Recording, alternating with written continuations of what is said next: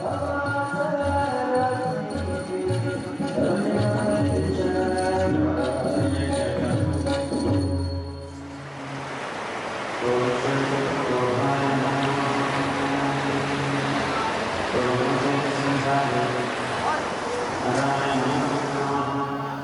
concept of my internal joy, my internal peace, being not just joy and peace, but actually health. There's two aspects of this. One aspect is on the very, very physical basic.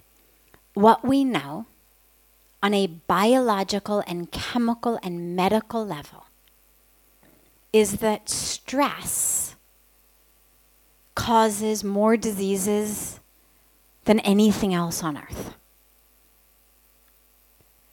More than any other single habit, stress leads to disease. We know this. Ranging from the obvious things like heart disease, even into things like immunity of colds and flus. I don't have time now to get into the whole biological way that it works, but actually the impact that our nervous system has, our sympathetic nervous system, which gets aroused when we're stressed, directly diminishes our immune system. Get stressed, lose immunity. This is a very, very direct medical reaction. Now, the reason for that is actually very simple, and it's actually a beautiful part of God's plan. Evolutionarily, stress was supposed to be very short-lived. A tiger is chasing you. A bear is chasing you. Okay? A warring tribe has just come in and is trying to take over your village and your women. Well, you need all the energy of your body to be able to fight it off. And so all of the things that are not needed in that very moment, the body shuts them down to take that energy, that blood, that pran, that shakti, and to send it into your limbs so that you can literally fight or flee. And so things like reproduction, digestion, immune system, all of those systems shut down, and all of the energy that usually goes to things like our reproductive organs, women's menstruation systems, digestion, our immune response, all of that energy goes into our arms and legs. It's a brilliant, brilliant thing. When stress lasts a half an hour or 2 hours. But because now so many of us live in stress, and as we were talking about, stress is now no longer caused by tigers running after us, but it's caused by our children or our parents or our spouses or our employers not doing what we want them to do. It's caused by traffic patterns not being what we want them to be, or the stock market not being where we want it to be, or our weight not being where we want it to be, or whatever the trigger for us might be. And so we now live in stress, which means that we're seeing all kinds of digestive problems, reproductive issue problems, and immune system problems. Because those systems are shutting down. Okay, so that's on the very most basic biological chemical. When our internal situation, our swasthiti, the condition of the self, sthiti is situation or condition, swa is the self. When our condition of the self is out of balance, it creates disease. Okay, so that's the most basic. But what we also know is that on a deeper level, the impact of what we're thinking on the very state of our being and the state of balance within our being is a huge, huge impact. We know that what you think, and this goes beyond just stress, what you think, what you believe even, people's spiritual practices have direct impacts also on their immune systems, have direct impacts on likelihood to have a second heart attack after you've had a first heart attack. Literally, I'll give you just one example. Dartmouth University, a really top research-based university, an Ivy League school, fantastic medical college and hospital in America, did a study where they took people who had come in after their first heart attack. And along with their intake form, they asked them one other question.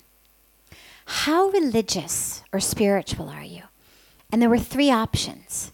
Either very religious, not religious, or very religious, somewhat religious, and not religious at all. And people had to tick a box. 6 months later, of those who had checked the box not religious at all, about 11% of them had had a second and fatal heart attack. Now, don't worry. Turns out that's actually pretty standard. I'm not a cardiologist, but it turns out that that's pretty standard percentages of people having a second fatal heart attack within 6 months of the first. But those who had checked very, guess what percent had had one? Anyone guess? 0. Not just low percentage, 0 people, not one. There is almost an inoculation. I could go on all night about this. This is actually what I did my dissertation in. But there's almost an inoculation that being spiritual, and it doesn't matter what your religion is, but being connected to something that is higher, that is deeper, that is bigger than just the physical body.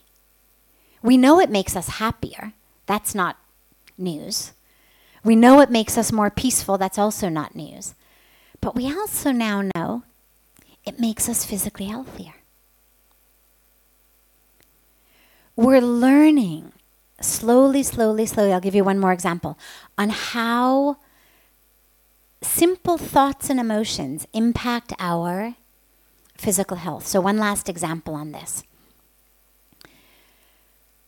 The standard flu virus binds, I'm going to try to do this without getting too technical. The standard flu virus binds to a receptor. So the way that the cells of the body work is kind of like a lock and key mechanism. So if you can visualize all the cells of the body being covered with locks, and the chemicals, whether it's what we eat, so it goes in through our bloodstream, whether it's the hormones that we're secreting from different glands in the body, or even whether it's the neurotransmitters that we're secreting from our brain. Those are the keys. So when a key fits a lock, it opens and the cell opens, and therefore that's when you get changes in the cell. You cannot impact a cell if you don't have a key that opens its lock. You have to have the key that opens that lock for it to impact the cell. Okay, so what we now know is that the standard flu virus is a key that binds to the receptor, to the lock, that's the same as a neurotransmitter that we secrete called norepinephrine, which tends to be secreted during times of a lot of things, but also great joy. Great bliss. Now, what does that mean in real life? It means You're in a room of 10 people. One person has the flu. They're coughing all over the place. They're not covering their mouths. Not all 10 people are going to get sick. Some of them are. Well, aside from all the other things that impact our immune system, if all of those locks are already full with the key of norepinephrine, there's no place for the flu virus to bind. The locks are full. But if there is no norepinephrine that's flowing through, and therefore the locks are all wide open, there's lots and lots of places for that flu virus to bind. So that's just one example of it. But we now know it's not just the sort of fuzzy feely of, oh, you're glowing, you must be very healthy. Well, yeah, there's actually a very direct physical biochemical reason. Now, the last important point to mention on this, though, is what we think and feel is not the only thing that contributes to your health, because it's very important that we not flip to the other side, because the other end of the pendulum swing is, oh, you're sick, means you're not meditating well enough. Oh, you're sick, well, just change your thoughts. Oh, you've got cancer or heart disease, well, just change how you think. It's not that simple. There's a lot of other factors that go into it. And so it's really important to hold both sides of the pendulum deeply in our awareness. Yes, what we think has a huge impact. Yes, our stress level has a huge impact. Yes, what we believe has a huge impact. What we eat has a huge impact. And yes, there are hundreds of other things that are also impacting it. And so it's not your fault if you're sick. We should not walk around and tell people who are sick to just change how they think. Because what it does is it undermines who they are. And of course then that leads to them feeling badly and guilty and sad, which as we know isn't healthy. So the very best thing that you can do is empower people to feel not victims of it, because we're not victims of any of it. We're active participants in it.